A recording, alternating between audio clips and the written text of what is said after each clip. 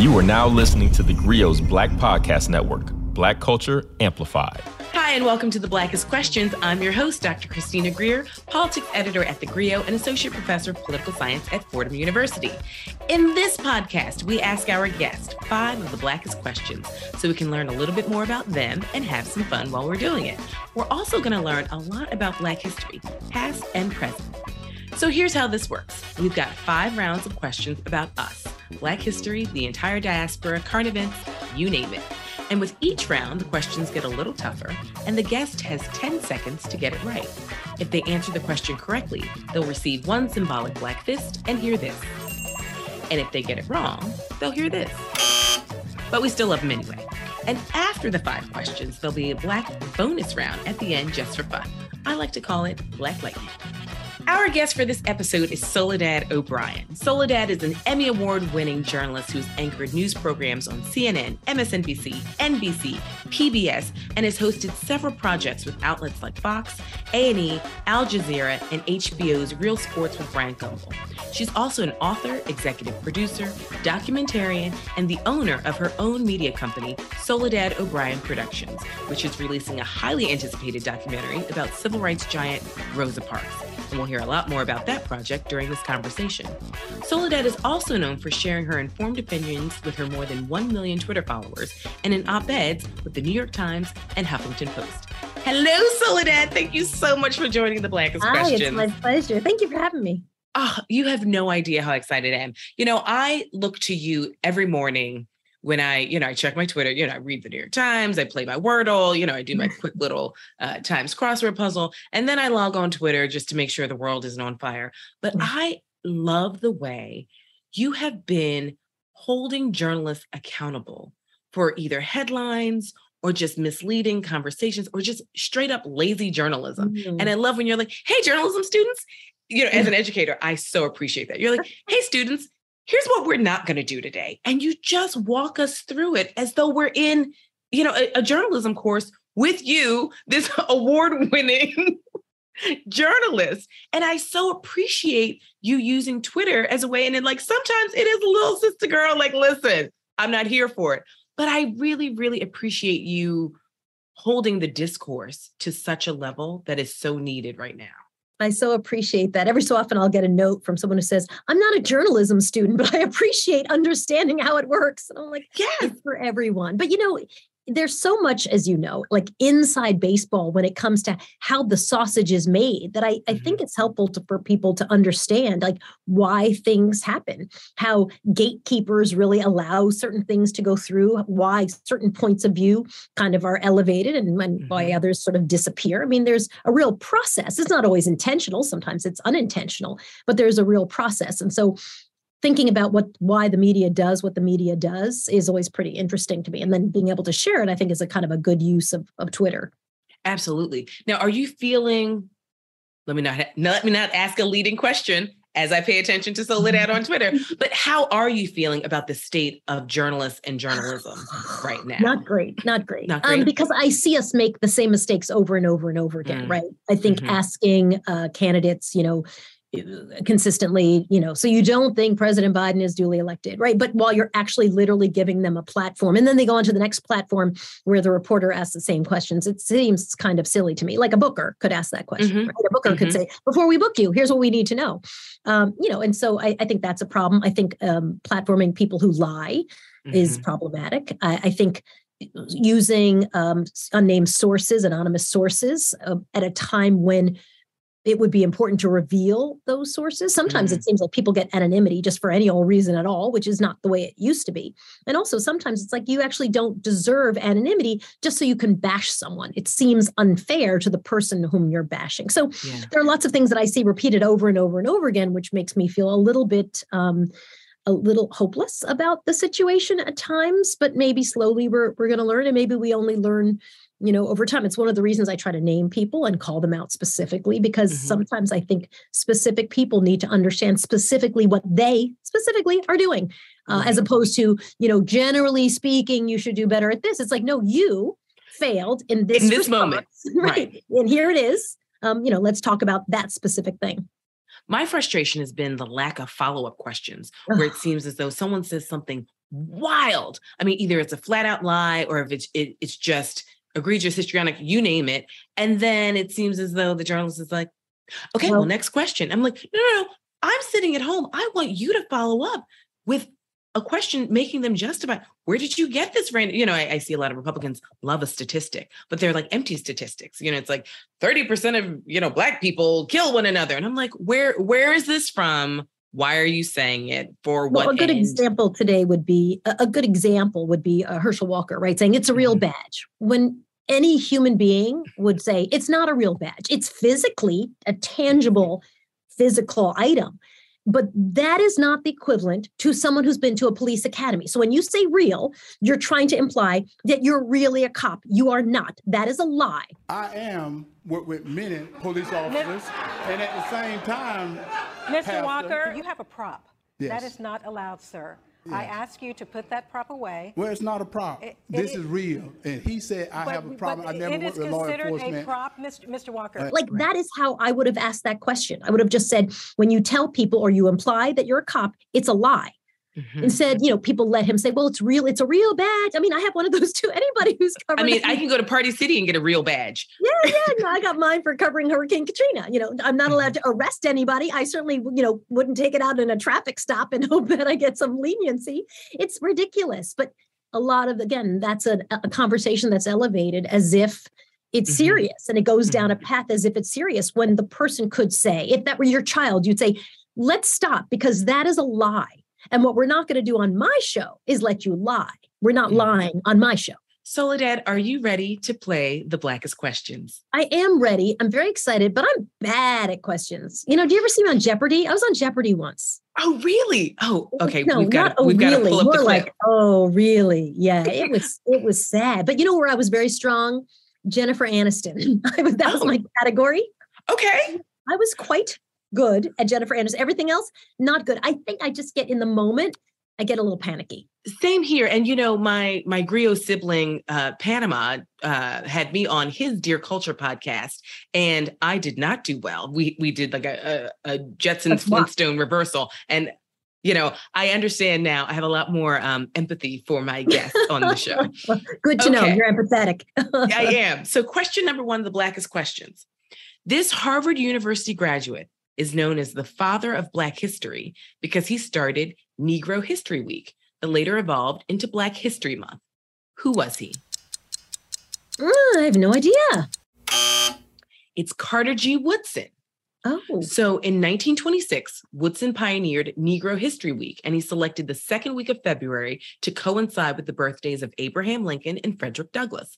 Woodson said his goal was not to emphasize Negro history, but the Negro in history. Kent State University expanded the idea into a full month later in 1970, and since 1976, every U.S. president has designated February as Black History Month. Carter G. Woodson was the son of former enslaved people and was born in Virginia. He was a historian, author, journalist, and professor. He was only the second Black man to receive a PhD from Harvard University in 1912, and he's one of the first scholars to study the history of the African diaspora. Oh, wow. And you said Kent State was the university that expanded it? That expanded the idea until full month. Wow. In 1970. Okay. And so I know that you're a Harvard grad. And I know so, a Harvard grad, Black History Month. As I said, I feel like I said going in, not my strength, but that's great to know. Well, and as I remind all of our listeners every week, the point of this podcast is for us to A, get to know our guests, but B, Black history is American history. And so if you didn't know it, I'm sure there are lots of people who are listening to this podcast who didn't, but we should all know who Carter G. Woodson is, not just Black folks, but everyone who lives in this country who appreciates the hard work that people have put in to this nation should know who Carter G. Woodson was. And C, be able to mock your guests for not knowing something that they should know. Carry on. I'm ready. What's the next one? I'm quickly making notes on how do I incorporate Jennifer Aniston. And so my strength. It's my strength. Witty, honest, entertaining. Introducing Dear Culture with Panama Jackson on the Griot Black Podcast Network. Listen today on the Griot mobile app for all the Black culture debates you don't want to miss. Also available wherever great podcasts are heard. So in the spirit, though, of Carter G. Woodson and creating this Black History Month, where we learn a lot more about our history, and lots of people want to, write articles about him, and not just historians, but journalists also. What do you think makes the best type of journalist? Like, is it, I've heard different debates. Is it a historian that really makes a great journalist? Is it a political scientist? What kind of foundation do you think we need academically to really, do the hard-hitting journalism that you talk about on Twitter and that we talked about a few minutes ago? I would say a curious person who is willing to understand, like, this is where I need a historian, or this is where I need a political scientist, or this is where I need a data scientist, or, here's where I need a psychologist, because to me, really good journalism is about trying to understand people and then really serve your audience, right? With the goal to say, I want to explain this thing to an audience. One of the things I have found really sorely lacking is, well, maybe two things. One, politics as a game. Like, there's no people attached to the polls. So the reporters get a very sassy tone. It's about zingers, who's winning. It's not about, here's what these people represent. Let's help you make good decisions as you think about going to the polls one day soon.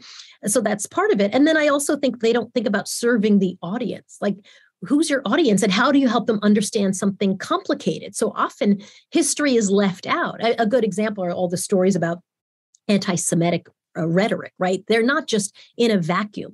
They're part of a history, a really horrific history. So, when someone says something anti-Semitic, it's not just, well, that person's a jerk or that person's wrong or they're mean. It's like, wow, they're trying to create a narrative that we know is a very scary narrative when combined with other things, because there's a history that connects to that. And also there's a present that's around violence and hostility, right? So things can't just live in a vacuum. So I always like reporters who are interested in data so that they're not just telling stories of the one, but stories that are backed up with some kind of data, and then also have a place in history and are willing to explain and understand, help their audience understand what they're hearing.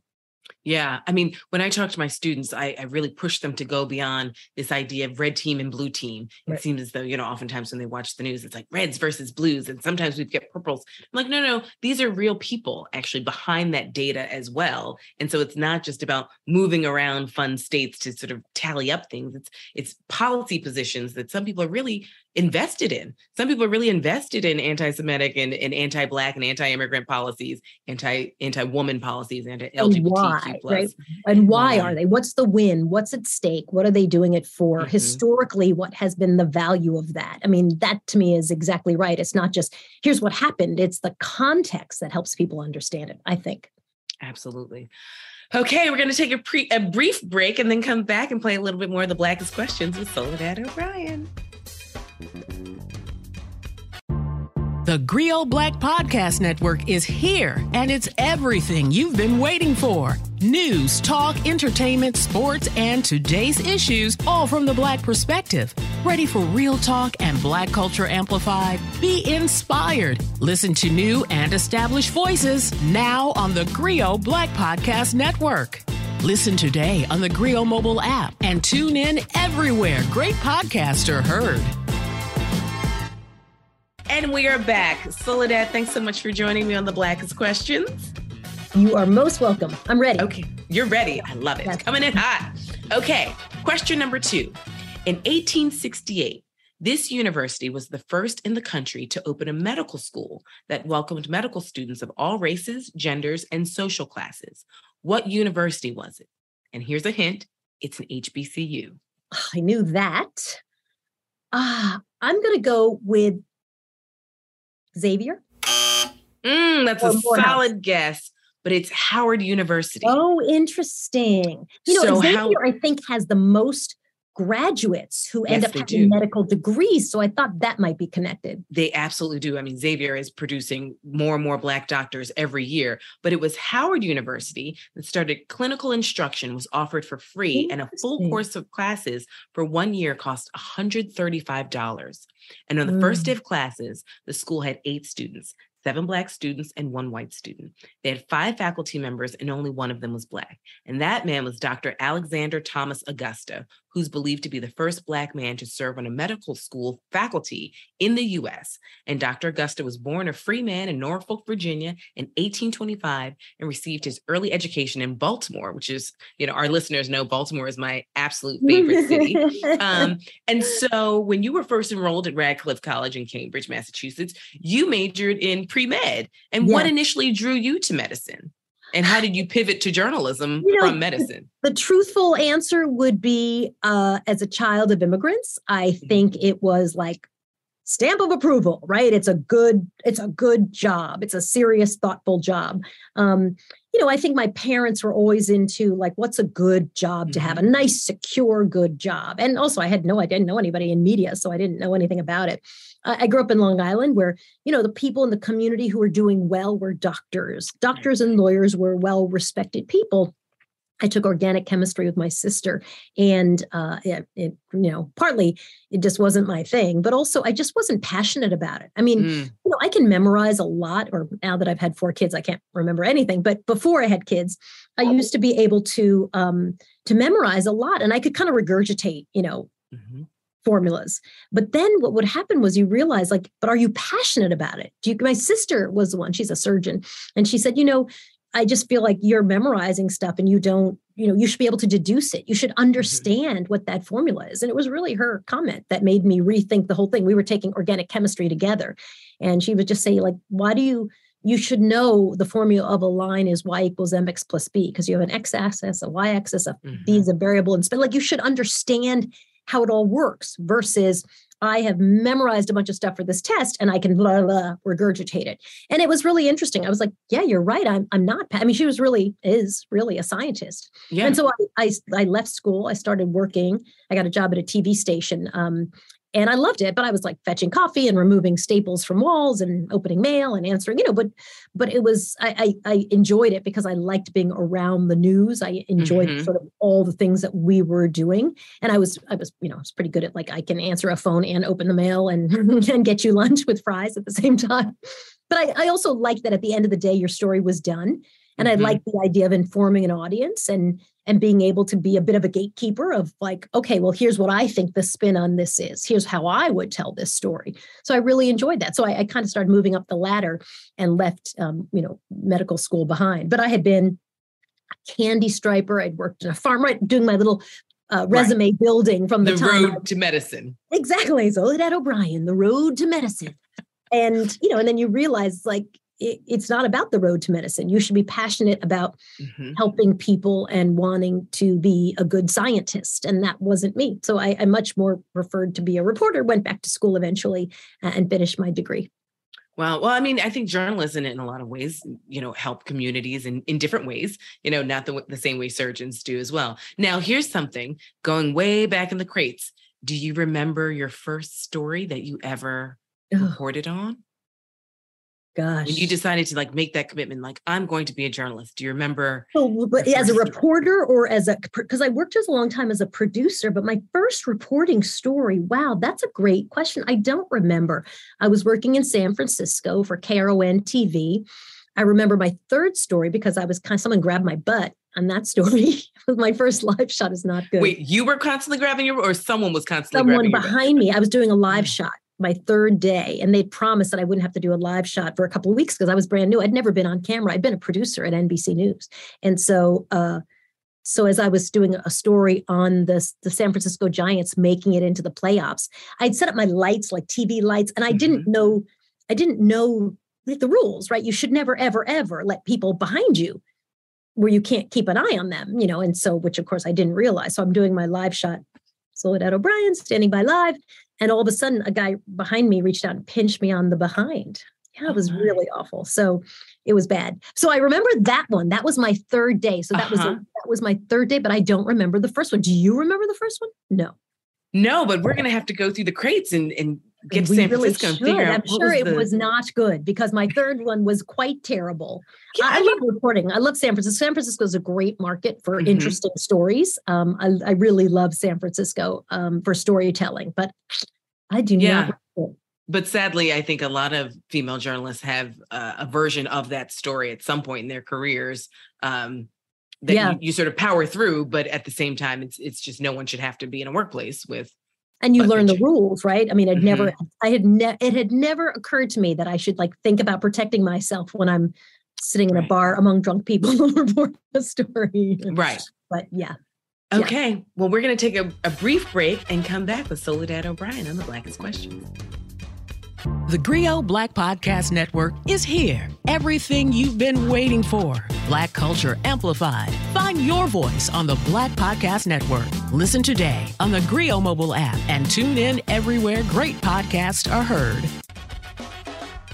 And we're back and we're playing The Blackest Questions with Soledad O'Brien. Are you ready for question number 3? I am so ready. I've not been off to a strong start, but I'm feeling very good. I feel like once we move out of the 1800s, I could get better. I feel like the 1800s is not my strength. I'm going to add in some Jennifer Aniston questions and then we're just going to knock it out. Or even just anything past 1960 when I was around. You're like, can we get into at least the late 20th century? And then maybe we can do some things. Okay, so I'm not sure about this one, but we'll see. Question number 3. Known as the First Lady of the Black Press, this female journalist was the first Black woman to be included in the White House press corps, and she was notorious for asking questions about civil rights that angered President Eisenhower. Who was she? Who would that have been? You know, this needs to be multiple choice. And I'm sure half of our listeners are like, I have no idea. I don't know. Who is it? Ethel Payne.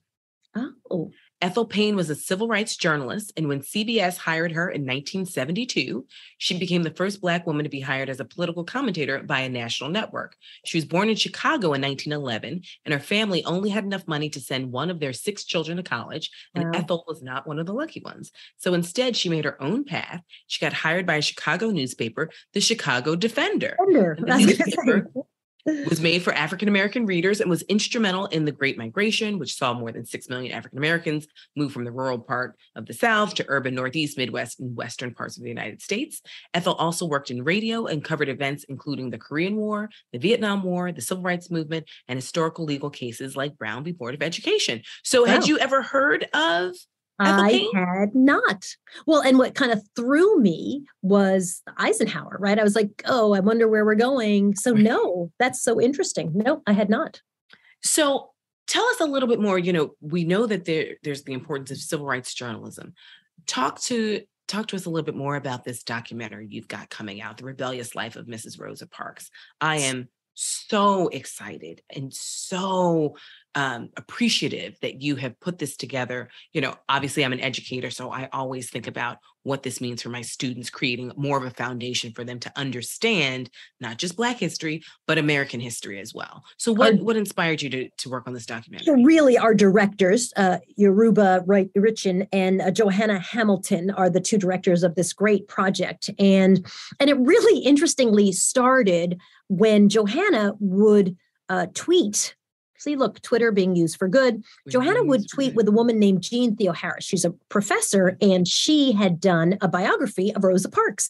And I guess she'd get on Twitter and talk about all the things people didn't know about Rosa Parks. And I think Johanna was like, I didn't know this. I didn't know this. Eventually, Jean Theoharis wrote a great book by the same name, The Rebellious Life of Mrs. Rosa Parks. And Joanna and Yoruba brought the project to us. So they're the ones who did all of the heavy lifting in this project, along with our producers. But what I thought was so fascinating was I kind of went into the first meeting thinking like, yeah, I know a lot about Rosa Parks. Like, what else is there to know? First, I didn't realize that no one had ever done a doc on Rosa Parks, like a full, which was, I actually didn't believe it. It's one of those things you're like, but I better fact check that. Right, exactly. It's like, no, this seems a little too convenient. Of course there has to be one. Right. So that was the first surprise. And then I think what Yoruba and Johanna really brought was what was the dynamic story of a woman whose life story has been kind of whittled down to this moment in time, literally not getting up from her seat on a bus, when actually what you learn about Rosa Parks was her long history. So much more. from the time she's a child, how she thinks about civil rights and justice in America, and how for decades she works, from, whether well up to the bus boycott and well after the bus boycott. So there were so many things that I learned. And I think all of us thought this is going to be a great project because this book really lays out kind of all the things that we thought we knew about Rosa Parks, but in fact, we do not know. And that made it very interesting for me. She was considered a threat. Espousing radical views. If they could see her talking about the Republic of New Africa, her out there with the Panthers, then they would understand the real Rosa Parks, but they might have been just a little frightened. Yeah, I'm so, excited for folks to learn that, as you said, we see her as this diminutive, sort of older woman who refused to give up her seat. But she was a really bold fighter, going to places in the Deep South that I don't know if you or I would have the guts to go to in the year 2022, going there as a Black woman by herself, investigating rapes. Really standing up for Black women and Black people in these really extraordinary times. And most people only know her as this kind of neat packaged grandma type figure, and some people know the wrong story of like, oh, she was tired and that's why she didn't give up her seat, as opposed to a real coordinated civil rights effort. Yeah, and the press very much loved that story. In fact, when she died, the New York Times described her as the accidental matriarch. And you're like, well, not accidental at all. Yeah, not at all. It's an interesting way to frame someone's story when truly, I don't know that there's a lot of civil rights legends who you could say, from almost their moment of birth, were working very, very hard and often in very tough circumstances and sometimes very frustrated in their efforts to bring equality to Black Americans. So I thought it was fascinating, and the other, Rosa Parks at one point, she the story of the fact that she was tired was repeated over and over and over again. But the reality is, as she said, she was no more tired than she was on any work day. Mm-hmm. That actually what she was tired of, and she said it was Emmett Till's story that inspired her. What she was tired of was being treated badly. She was tired of oppression, which of course, that's a very different kind of tired, right? And you can see journalists being like, oh, she was tired. Right. A long day, feet hurt on a bus, doesn't want to give up her seat. And she's like, oh, no, I'm bone tired of this mess, and I refuse to take part anymore. So that was a really interesting perspective that I hadn't really understood that story. And the number of times that she tried to correct it, like really saying, I was no more tired than I was any other work day. This was a different kind of tired. And I think it kind of fell on deaf ears. People liked that narrative. And I'm always curious, which we tried to explore in the doc, like, why is the narrative of the gentle, kind of weak, almost passive, accidental civil rights hero, why do we love that story? Why is that a better, more palatable take than here's a person who at the age of 8 watched her grandfather basically sleep with his gun because he was worried about the Ku Klux Klan. And she grew up to literally have a massive distaste for white people to the point where she was just so angry about it. She didn't even want to date her husband because he was light-skinned. And eventually he won her over. But this is a woman who equality and justice were part of her DNA from the get-go. There's nothing accidental about her at all. So we wanted to explore the facts of the case, and then also to really dig into why was that something that was so palatable? Why does that make us comfortable when we hear stories that are just absolutely not true?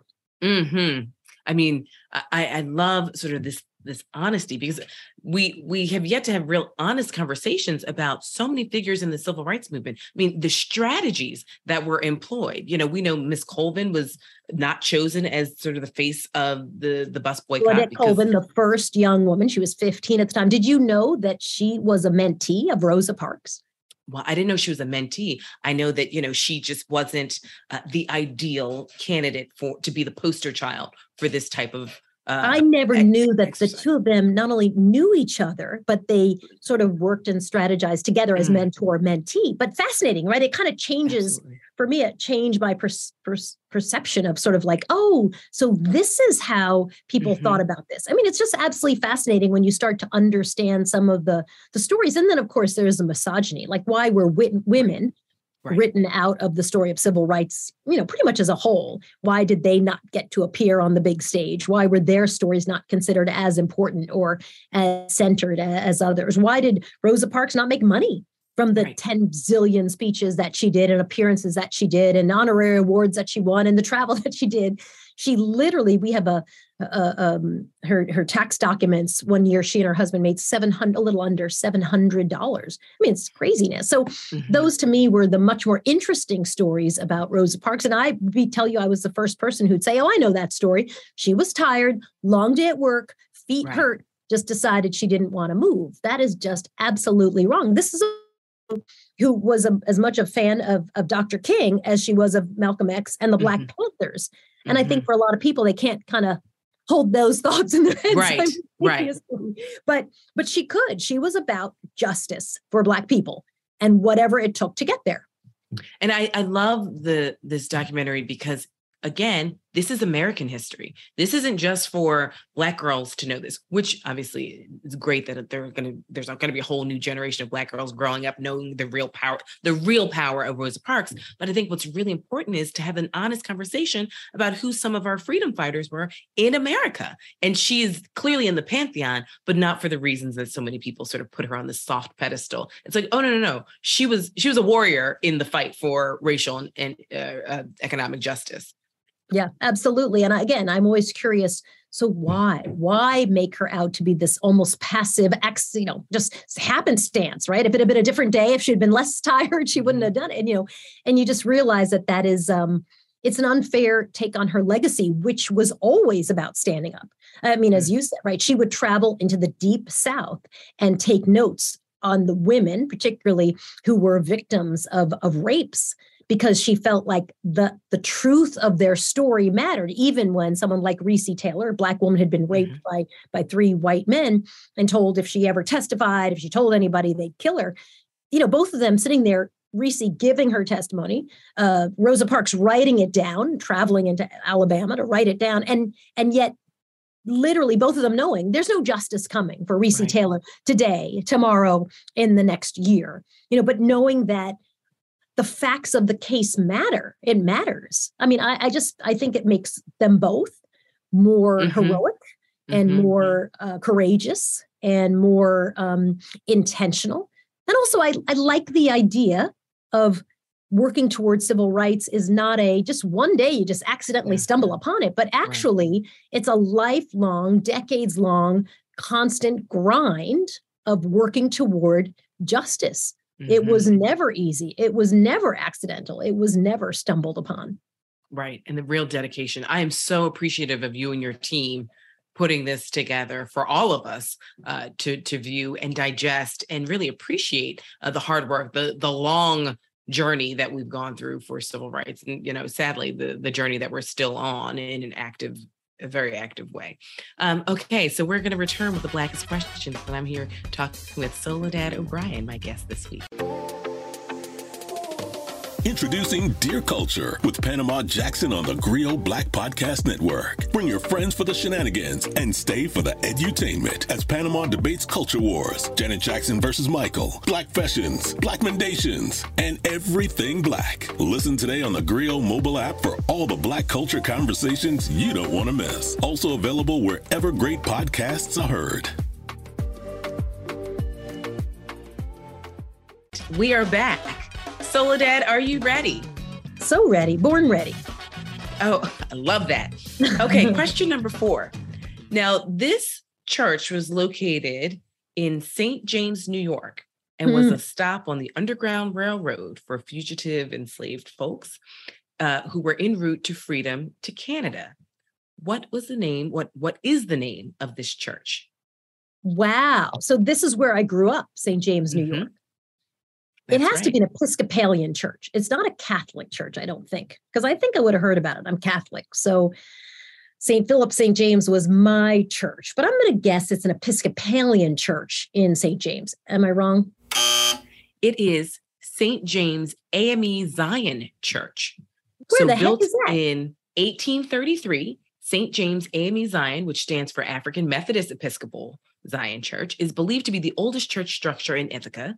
St. James AME Zion was visited by both Harriet Tubman and Frederick Douglass, and the congregation there was so outspoken about anti-slavery that many enslaved persons who had planned to flee to Canada decided to stay and settle in Ithaca.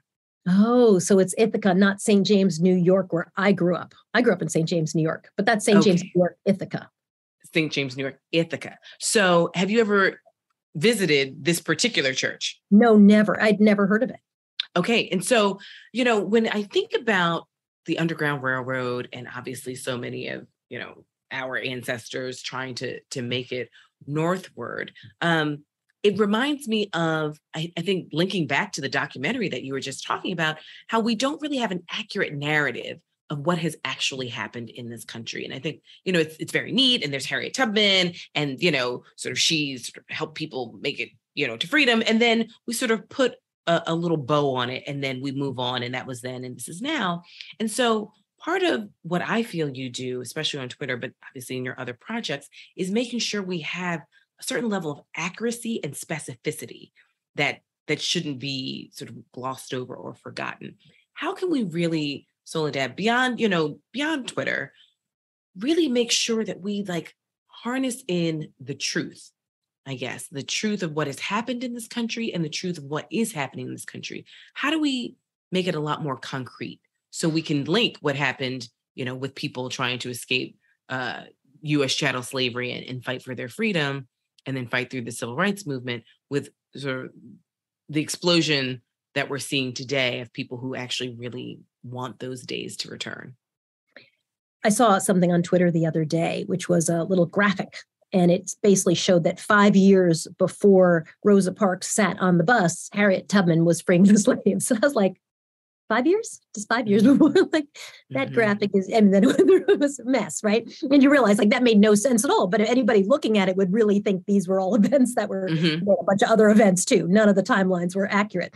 And so I think I like to think of people like Ida B. Wells, right? Who, even in the face of someone saying, well, we don't think counting lynchings is important. We don't think tracking them is important. We don't think the number matters. We don't think, really put her life and her work on the line day in and day out to constantly talk about it and bring attention to it. I think it's hard to ignore people who say, no, these are the facts. I'm not going away. You can't brush me aside. It is because of Ida B. Wells and all the work that she did on lynching that now you have people who today, all these years later, really track and have memorials around places where people were lynched, where their lives mattered. And not only those individuals' lives mattered, but this was the history of this community here on this day.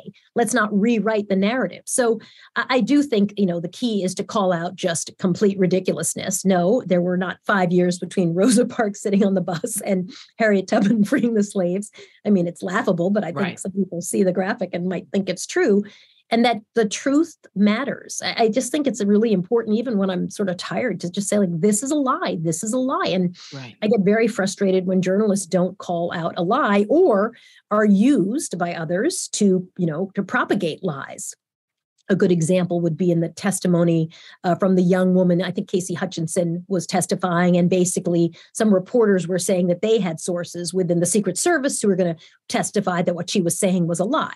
Well, they didn't have, they had sources who were telling them that. They were not sources that would testify, right? So at the end of the day, the reporters use their platforms to say this young woman is lying, when in fact, she was testifying and these other people never materialized. And so you constantly see, consistently, maybe is a better way to put it, see reporters being used in a way for their platform, being used to frame stories, being used to give credence to things that are just not true, not accurate. And, again, I think anonymous sources is a good example, why the anonymity. Certain people should not be given anonymity, especially when you know that they are lying. Certain people should not be allowed on the air when you know that they are lying. So I think Ida B. Wells is a very good model of sometimes you got to keep shouting and screaming the truth just because it's the truth. And you may not, in the time that you're alive or the time that you're working, get the credit that you deserve for telling the truth. In fact, you probably won't. But we sow the seeds nonetheless. Got to do it. Right. Okay. All right, let's take a quick break and then we'll come back with our last question. The Griot Black Podcast Network is here. Everything you've been waiting for.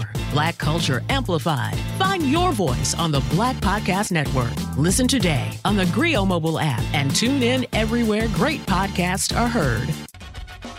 So I'm back. I'm here with Soledad O'Brien playing the Blackest Questions. And Soledad, are you ready for question number 5? I am, but I really feel like this should be called very difficult history questions. Well, I mean, I know our listeners are learning a ton, and I know they really appreciate hearing how you conceptualize journalism in this particular moment, because it's now more important than ever, I would argue, as we sort of fight for the soul of this nation in the 21st century. Okay, question number 5. We're going to switch gears just a little bit. I know you did some work on a documentary about the murders of Christopher Wallace, aka Biggie Smalls, aka Chrissy Greer's favorite rapper of all time, and Tupac Shakur. So let's see if you get this one. So as we all know, the two rappers started out as friends, but all that changed when Tupac was shot 5 times outside a recording studio in New York City, while Biggie was upstairs. Both men were there to work on a project together with a third rapper. Who was the third rapper? Oh, this should be multiple choice. I don't remember. Who was the third rapper? The third rapper was Little Sean. Oh, yes. So Little Sean's was a native of East Flatbush, Brooklyn, and is the veteran MC who signed to Uptown Records in 1995, just before the Tupac shooting happened. Little Sean now goes by the name Sean Penn, and he recently spoke about the infamous shooting, saying it's been a plague on his life that's followed him for nearly 30 years.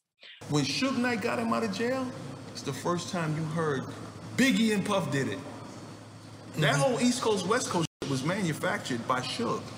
Suge did that. Sean is adamant that he, Biggie, nor Puffy had any knowledge that Tupac would be robbed and shot that night in New York City, but Tupac always believed Biggie and Puffy had something to do with it.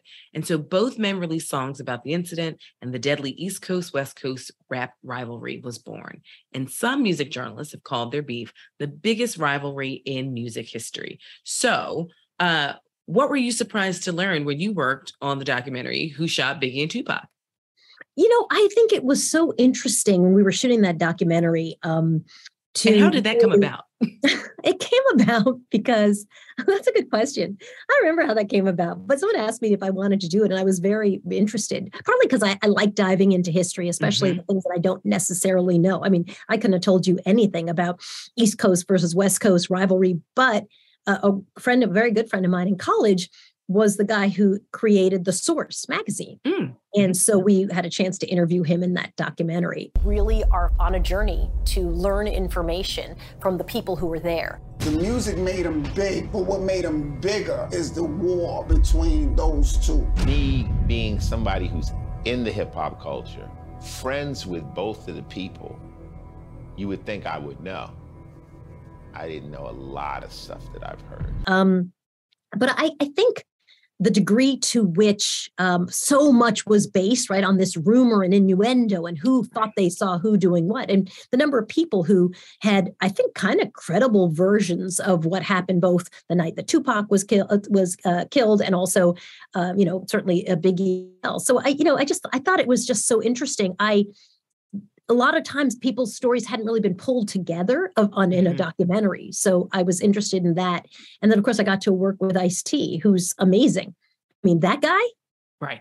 Brilliant. Phenomenal. So smart, so interesting. And super hardworking and just a total professional. Only thing that slowed us down, there would be so many fans at every corner, we had to stop shooting so he could say hi to the fans. But it was because he's had such a career for so many decades in quite a few genres. Ways, right? Yeah. Not a lot of people do that successfully. And he's a really interesting guy. So I really enjoyed working with him. And I liked, sometimes I would go in and talk to gang members or cops, and just ask them, I'll just be the person who, I don't know what the code word is for a gun. I don't know what the code word is for drugs. I don't know what the code word is for prison. I'll just ask the dumb question. And I thought it was a very, very good doc. It was a really fun experience.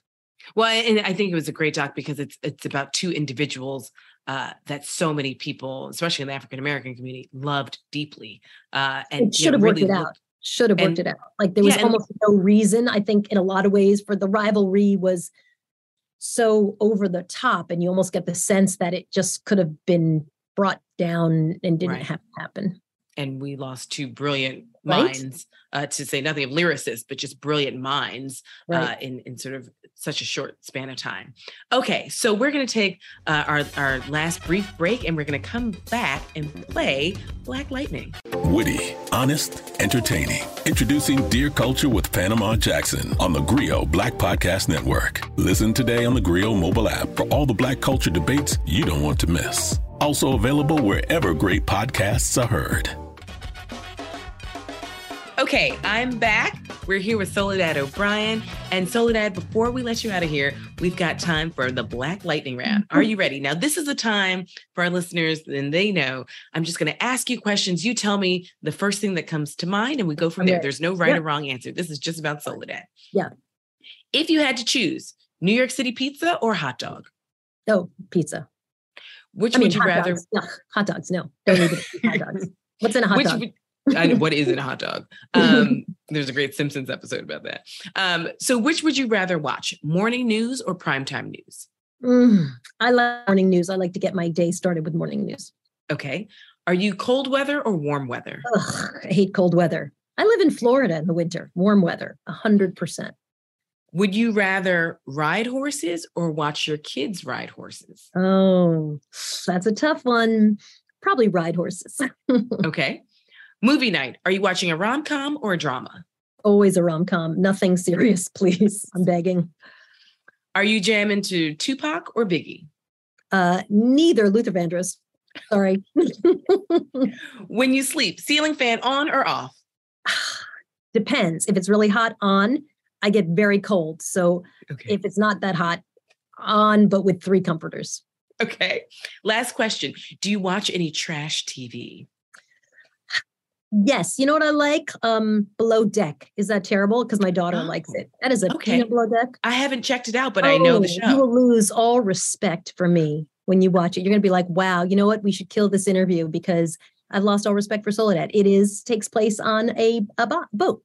Okay. Well, I have the TV viewing habits of a 4-year-old where I just watch the same show over and over again, and I'm totally fine. I do like Criminal Minds. That's a good show, too. Oh, that's a great show. Okay. So quick reminder before I let you out of here about the Rosa Parks documentary. Give us the proper name again. Where can people watch it? And what do you hope the audience takes away and learns from this documentary? The doc is called The Rebellious Life of Mrs. Rosa Parks. I hope the audience takes away the true story of Rosa Parks, the story that everybody thinks they know. They actually don't know at all. And it starts streaming on Peacock on October 19th. So I hope you'll check it out. Oh, I cannot wait. I want to thank Soledad O'Brien for being an amazing guest on The Blackest Questions. And I want to thank you all for listening to The Blackest Questions. This show is produced by Sasha Armstrong, Jeffrey Trudeau, and Regina Griffin is our managing editor of podcasts. If you like what you heard, subscribe to the podcast so you never miss an episode. And please download the Griot app and listen and watch many more great shows. Thanks so much. You are now listening to the Griot's Black Podcast Network, Black Culture Amplified. Don't forget, you can listen to the Griot's Writing Black podcast hosted by me, Maisha Kai. This isn't your typical writing podcast. We interview any and everybody that has anything to do with writing, from comics to poets to authors to journalists to politicians and more. Remember, that's Writing Black every Sunday right here on the Griot's Black Podcast Network. Download the Griot's app to listen to Writing Black wherever you are.